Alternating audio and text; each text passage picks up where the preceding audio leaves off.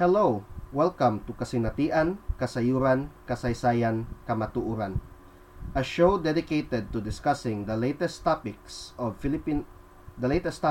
interest on Philippine politics and society from the perspective of Filipinos in general and Cebuanos in particular. This is your host, Ryan Dave Raila, educator and voice in the wind. This time, I'd like to discuss with you about education in the Philippine setting. And for tonight, we shall have our guest, or we have a guest. He is Cyrus Adrian Rom, also known as Sian. So let's welcome Mr. Cyrus for this evening. Good evening, bye. Good evening. Good evening. I'm Sayan there from spokesperson of Anak Bayan Cebu. Okay. So Sayan, sorry no for the mispronunciation. Okay, to put context for our audience, so we are talking about education today and the state of education. Now as you're a student also of University of San Carlos, correct? Yes, Sayan. I will a little bit of a correction there. I was a student of the University of San Carlos, but I took a gap year. Okay. So you're taking a gap year today. Okay. This year, that is. Okay, now regarding education as a context for the audience, regarding education, all over the world there has been a disruption of education because of COVID-19. But even before that, education in general has had many issues, especially when it comes to inequality, no. And as Filipinos, we are not strangers to the inadequacies and to the inequalities present in our educational system. So we have a unique perspective for tonight coming from our guest regarding what he and his organization views as the problems and the potentials of Philippine education today. So, Sayan, let's go to our talking points. Okay, so first off, education today, education and neoliberalism. Can you expound on that, please? When we talk about neoliberalism, we're usually talking about a form of economic policy that developed in the 60s and the 70s, right? Mm-hmm. This kind of economic policy, or sorry, the 70s and 80s, this kind of economic policy came about as response to the general stagflation that the US, Britain, Chile, and other countries of the world faced during that time, right? So mostly, when we talk about neoliberalism, we're talking about the various forms of policies that came about in this period and their continuation to today's economic policies, right? So, what is neoliberalism in the first place? When we talk about neoliberalism, we're mainly talking about three main policies. Firstly, privatization. Secondly, deregulation. And thirdly, liberalization. Right. So when we talk about liberalization, we're talking about liberalization, trade liberalization, about how various economies are removing protectionist policies that are there in place in order to protect local businesses and other sectors within the economy in favor of foreign businesses, large multinational corporations that in general exploit thousands of people to this day, right? For example, there are statistics that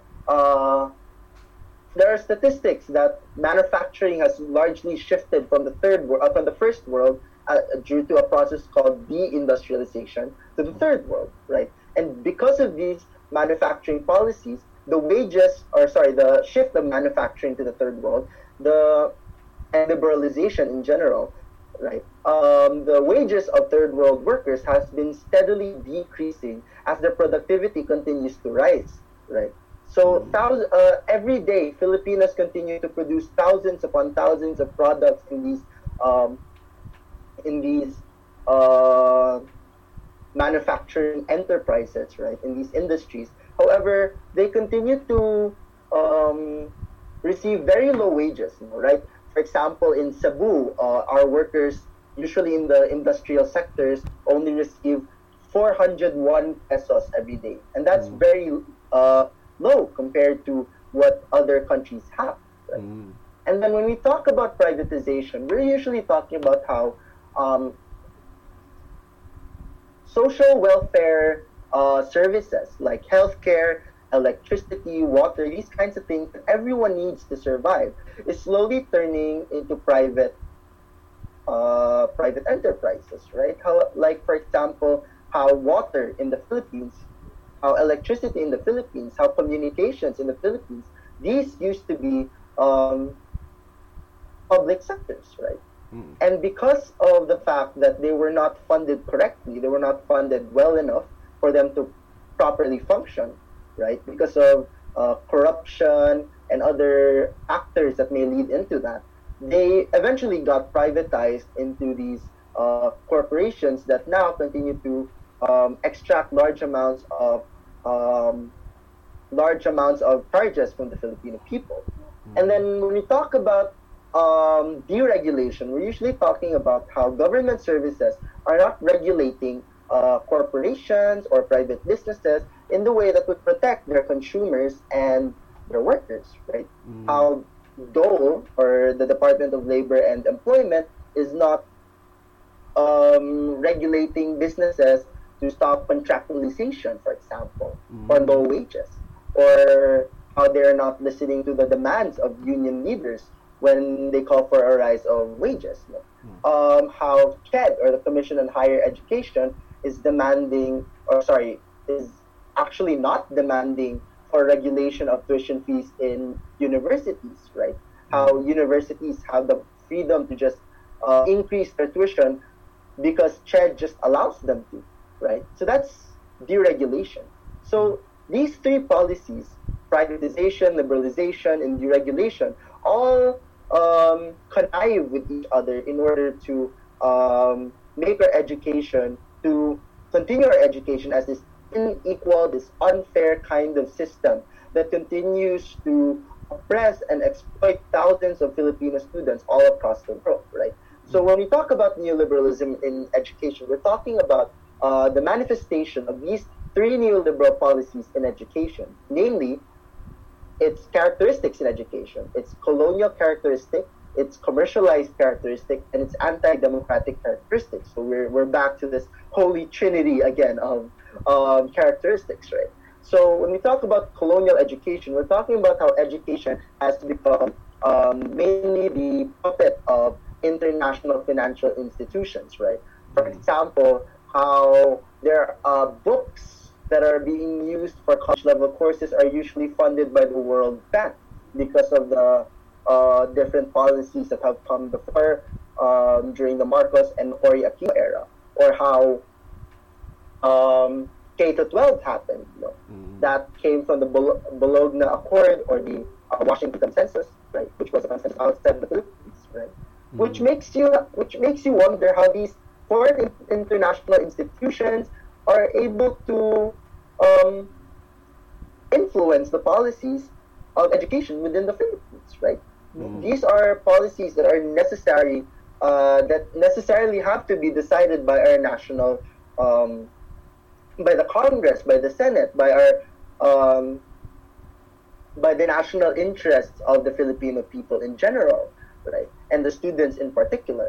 Mm. However, what is happening right now is that the Congress and the Senate are just basically becoming pushovers and bootlickers towards these international financial institutions, right? Mm. So that's one thing that we can say for colonial education. The next is commercialized education, right? Education has become more of a business rather than a right that Mm. can be um, that can be guaranteed to the Filipino students, right? Instead of genuinely free education with a big budget that could accommodate lots of students, we get this fake free education law in which the budget for education has steadily been decreased, right? So, for example, how the Congress, if I'm not mistaken, the Congress approved the 22 billion budget for education, but the president only signed a 16 billion budget for education. That is just way too much of a decrease, right, for students, that it can really affect how that it can really affect how many students can get or can be guaranteed free education. Right? I see. For state universities, they have been making exams harder in order to um, decrease the amount of students that enroll in them. Right? Um, and how private universities continue to increase their tuition every year in order to get more profit from students. Right? And finally, when we talk about anti-democratic education, we're talking about how student councils are being repressed, about how student publications continue to be defunded because of their critical stance against the administration, about how CHED, or the Commission on Higher Education, and the Department of Education has become members of the National Task Force against local communist armed conflict, right? Um, Part of that includes the fact that there is the Senate Committee Report 10, which prescribes more police presence around universities. How the National Task Force to End Local Communist Armed Conflict, or the NTF-LCAC, has been launching campaigns of red tagging against youth leaders, right? So these three policies mainly connive with each other to continue the neoliberal framework of our economy in general. So that's one part, or that's a big part of what neoliberalism in education means. So coming from what you're saying, Sian, no, um, I think your views on this one, or at least your organizational views on this one, is that education is tied with the conditions of the current society of contemporary Philippine society. That's true. That's true. Okay, so coming from that, I have an addendum question on that one, no? Related to what you just said as the funding of campus journals or campus papers, no? So, what do you think is for example, what do you think is the long-term effect of, let's say, for example, just defunding campus papers, no, which are a staple of student life in colleges and universities in general? When we talk about long-term effects about defunding of campus publications, there's a lot of them that can be mentioned. But the most important thing that I want to put into the table right now is the fact that students won't have a proper form of information, a proper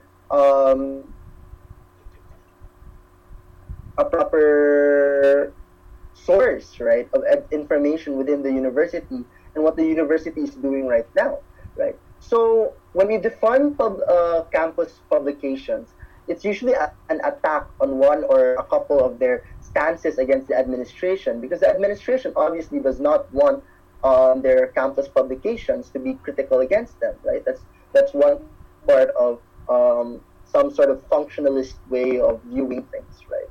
Because to them, a publication that is being critical against their motives, against their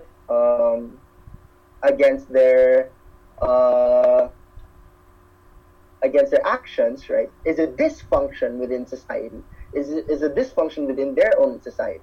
However, when we defund campus publications, we are depriving students of their right to information within local campus politics, within what the campus is doing against them, right? So students won't be able to critically analyze what the campus administration is actually doing, right? And this has an effect on students that can make them be more confused about what is actually happening within the campus, right? And this can even go as far as closing the campus publication in general, right? It's only one step towards doing that. And that is why I believe that defunding campus publications is actually very scary to think of, right? Because again, it deprives students of their right to information. It deprives campus publications of their right to produce magazines, of newspapers, and other forms of stuff that they can give to the students, right? And that I think is only one step towards actually closing them or doing some sort of censorship, because the administration usually wants to defund campus publications in order to censor them, in order to make them in order to make them lick their boots, in order to make them kneel on the ground and do what they want to do. Right. So that's what I think about the long-term effects of defunding campus publications. I'm sure that there are a couple uh, campus publications in Cebu right now and all across the Philippines that are actually facing these issues, from universities trying to defund them because of articles that they have written about tuition fee increases, or online classes and whatnot. I see. So we'll just leave the issue of campus journalism at that one. And by the way, for the audience, no, we have already, or I have already contacted uh, one of the editors of today's Carolinians. He is Burns Mitra, and he has agreed to also do a podcast soon. So we'll have to stay tuned for that one, no? And yes, there's also another addendum here that I'd like to add, especially about the discussion we are having right now is about neoliberalism and education, and that is the this question is about the commodification of skills, no? And lately, under the many rubrics of the K to 12 system, there has been there is an emphasis on outcomes. So in general, these outcomes tend to be what we call as not only soft skills but hard skills that students can use, especially after they graduate or especially during their time while they're also studying.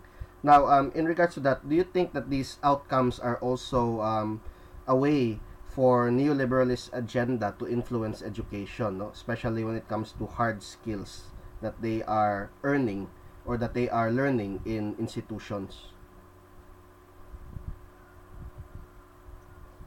Yes, of course. I do believe that that is a part of the neoliberalist agenda to influence our education, right? Because these outcomes-based learning, these hard skills and different kinds of skills that students mainly learn in K to 12, in the K to 12 program, tend to be skills that are um, hardwired to become a part of the globalization of our economy, right? Mm. Um, First and foremost, we're already told in our orientations for the K to 12 program that K to 12 was implemented in order for students in the Philippines Hello, to Burns? become globally competitive, Okay. able to outside it's a Oh. problem in order to work, right? This is Mm. already what we call labor export policy. This is already a part of the labor export policy, where the Philippines is trying its best to train students in order to export their labor outside of the country, because we get a lot of remittances from OFW work, right? We have a lot of money that we get from OFW remittances that come back to the Philippines, right? So, and part of that is because students from the Philippines, or generally Philippine labor itself, tends to be rather cheap for multinational corporations, right? So after you finish K to 12, if you get a job, it's most likely that you are gonna get a job in for other countries. It's most likely you're gonna get a job in multinational corporations that are eager to find cheap labor, that are eager to find work that pays cheap for them, Mm. right? I see. And exploit that kind of labor, right? Mm. So I think that's really one of how K to 12 does this commodification of skills. How students are basically being bought and sold by multinational corporations in order to get cheap labor, in order to maximize their profits, right? Mm. Without having to pay so much for actually skilled labor. I see. So, in summary, just for the record, what you're saying is that, um, well, from your organization's point of view, is that the K to 12 is actually furthering the the current situation of the Philippines as an exporter of labor, no, of manpower to the world, while neglecting its own domestic demands and problems. True, true. Okay. So just for the record lang, no. So mo to siya. Okay. We now go to our second talking point for the evening. Um, Sayan, what is fair education for, I believe your group was Anak Bayan? Yes. Okay, what is fair education? All right. Okay. When we talk about fair education, we actually have a program that we want to push forward for education, which is what we call a nationalist, scientific, and mass-oriented kind of education, right? So how does this tie in with how fair our educational system is? When we talk about what we want for the educational system of the Philippines, we're not just talking about having new policies to be implemented. We're actually talking about changing the entire system from the whole, because the very basis of the problems that education faces right now is actually the fact that its system continues to be rotten to the core, which is its colonial, commercialized, and anti-democratic system, right? So in order to respond to that kind of system, we need to have what we call a nationalist, scientific, and mass-oriented education. Right? So it's a nationalist kind of education because we want our education to be responsive to the needs of the national economy, not just the needs of global demand of the global market. Right? We don't want our students to be used as cheap labor for multinational corporations. We want them to be able to help within changing and contributing to the Philippine economy in general, which is why we call it a nationalist kind of education. Because we want our education not anymore to be influenced by global policies, by policies from other nations, but rather to be responsive to the needs of the nation, right? So we want our students to be well equipped with the skills that pander to the development of the nation in general. Scientific, because we want our education to teach students how to be critical minded and how to use the scientific method towards solving different kinds of social problems and social issues. On the other hand, we also want to develop our technology, our science, right? Our sciences, in order to give some relatively good contribution to the Philippine economy in general, towards industrializing the economy of the Philippines, and not just making it letting it continue to be this agrarian, pre-industrial, and undeveloped economy that we currently face today. Right? And finally, mass-oriented, because we want our education to actually reach out and serve the broad masses of the people. We want our education not just to be there in order to teach students the skills that they need. We don't want our education to become diploma meals for students just to go outside of the country. We want our education to be truly responsive to the needs of the people. And that is why we want the mass-oriented education, and most especially a free education, because we want our education to be responsive to the needs and desires of the masses, as I've been saying all throughout my part here, right? We want our education to genuinely serve the interests of the broad masses of the people. So that's the what we call fair education that we want to push forward, right? We want our education not just to become diploma meals, not just to become like meals for export of labor, but we want our education to be nationalist, scientific, and mass-oriented. Okay. In relation to that, notes that since you are creating, or you are painting for us a very vivid picture of an inward-looking educational system that addresses domestic needs. But will such an educational system be also world-class or somehow up-to-date with the global standards of today? Of course, right? Education cannot just be divorced from the global demands, right? it has to be up to date. And that's why we call for a scientific education, because we want our education to use the most modern and up to date scientific methods and technologies that have been developed by the global economy of this day. Right? We don't want our education to continue to be living in the 2010s or even the 90s. Right? We want our education to be up to date, to learn from research from other countries, to be able to respond to the needs of the people, right? Because there are a lot of things that have been developed all across the world, from vertical farming to cures for various diseases that can be very useful to developing our nation today. We could use those kinds of technology to develop our agriculture. We could use those kinds of technology to develop our medicine, our architecture, our engineering, right? We don't just want our education to be stagnating, right? We want our education to truly develop forward alongside the various developments within the sciences and arts all across the world. I see, I see. But also in relation to that, I'm just going to play for a while as the devil's advocate here, no? Um, will such an education also be, let's say, for example, how would it integrate in a world that is generally integrated under the K to 12 system, no? And as you've mentioned earlier, the K to 12 system for you is very fun, or at least the because it's also a system that is forwarded by neoliberalist agendas.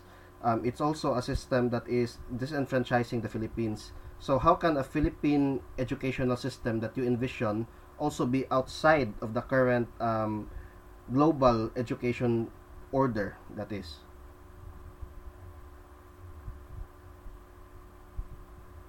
It should generally be integrated with, as I've said, the educational system of the entire world. Because again, we don't want the education to stagnate and just be stuck in a certain time period, right?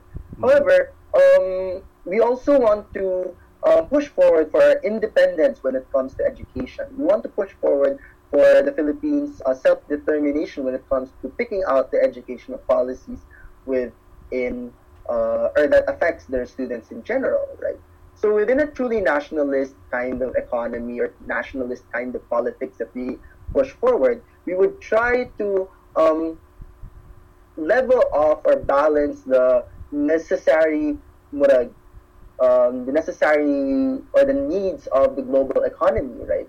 Because that's also one factor that we have to think about. Because we can't just divorce ourselves from global economics in general. Like we have to make a contribution, and we have to get imports and all these other kinds of stuff that integrates us with the global economy. It's very impossible for us to become a hermit, right, within the global economy, right? Even North Korea, which is told to us as some sort of hermit nation that keeps itself away from global politics, is trading with China, right? It cannot really be divorced from global economics, right? So even within a nationalist kind of Philippines, within a nationalist kind of framework of politics, we can't really divorce ourselves from the global needs of the entire world, right? So there has to be a balance between what the global market demands, but also what the Philippines itself demands, right? And that's something that has to be done through years of struggle and years of practice before it can actually be perfected, right? So I'm no fortune teller. I can't really tell what kind of policies or laws will be implemented in order to achieve that kind of balance. But it has to be done through years of social practice and training of education in order to actually figure out what works best for us, in the sense that it helps both the global economy and both our national interests. I see, no? So that's a very good point right there. Balance between global demands and Philippine demands. Okay, moving on to the next talking point, and this will be the last one.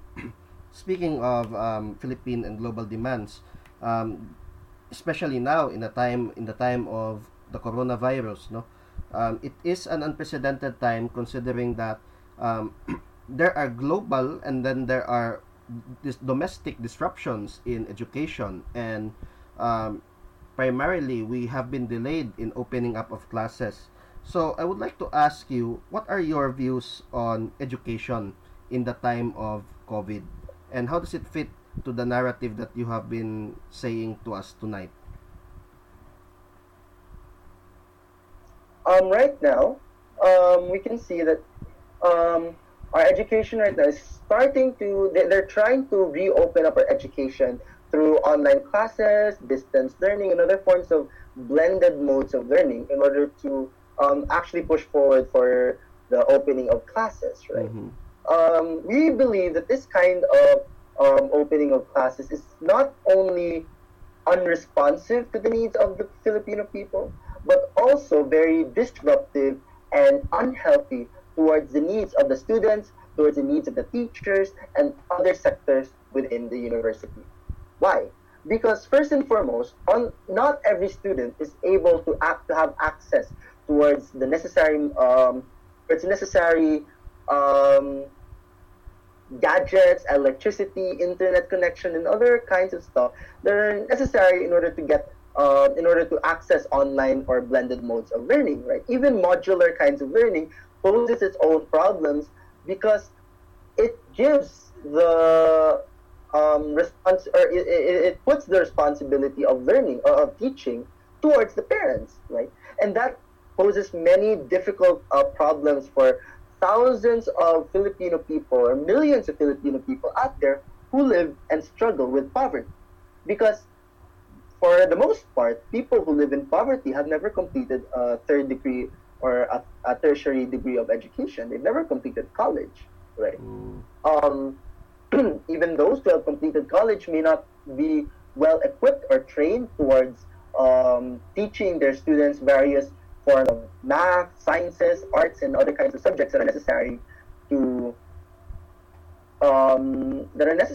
right, to teach their students, right? Mm. Only teachers who are licensed to do that should be able to do that, right? So our call for this kind of online and blended learning is to stop online learning in general and call for a ligtas na balik eskwela, or a safe resumption of classes. Mm.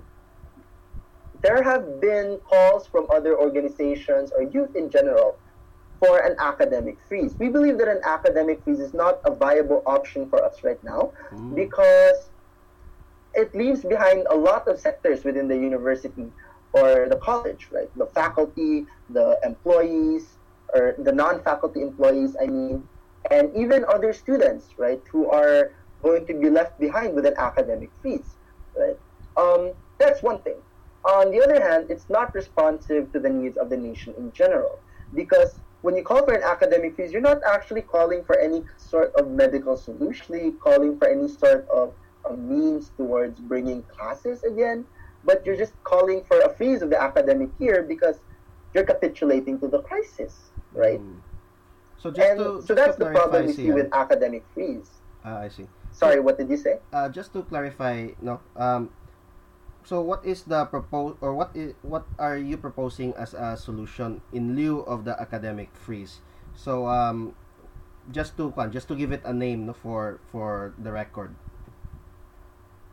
So what we're proposing, or what we are campaigning, not just proposing because You're we're also campaigning. mobilizing students for this, is a ligtas na balik eskwela, or a safe resumption of classes, right? Mm. We call for a safe resumption of classes. We specifically